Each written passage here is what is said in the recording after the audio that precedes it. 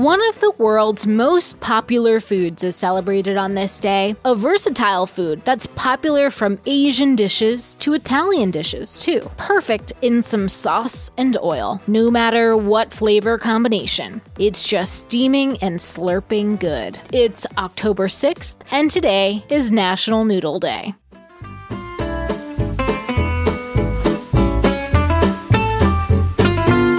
Welcome to TacoCast Podcast, Every Day is a Holiday. No, really, it is. Did you know that literally every day is a holiday? I don't know about you, but I love having a reason to celebrate every day. Whether it's your favorite foods day or something else totally random, happy holiday to you. The first known noodles in the world date back over 4,000 years to ancient China, made from millet. Today, they're eaten all over the world and come in all sorts of shapes and sizes. They can be made from rice, buckwheat, wheat, or for a healthy version, you can also enjoy them from veggies. Noodles is now a catch-all phrase for all things pasta or ramen, and today it's as popular as ever. The oldest mention of noodles dates back to the 3rd century, using bread dough into a pot of boiling water. In Asia and parts of the Middle East, noodles have evolved into dumpling-like creations. Some have theorized that Genghis Khan and his empire spanned from Asia to Central Europe, spreading dumplings, causing both the Italians and the Chinese to claimed the dish. Others claim that Marco Polo brought noodles back from China, but who can tell? While noodles were first invented in China, ramen noodles were invented in Japan. They were at first a luxury item before they became the ultimate budget-friendly food item. If you ate ramen for every single meal of a year, it would only cost you $140. Not that we're recommending it. Ramen is the Japanese word for lo mein, and in Japan,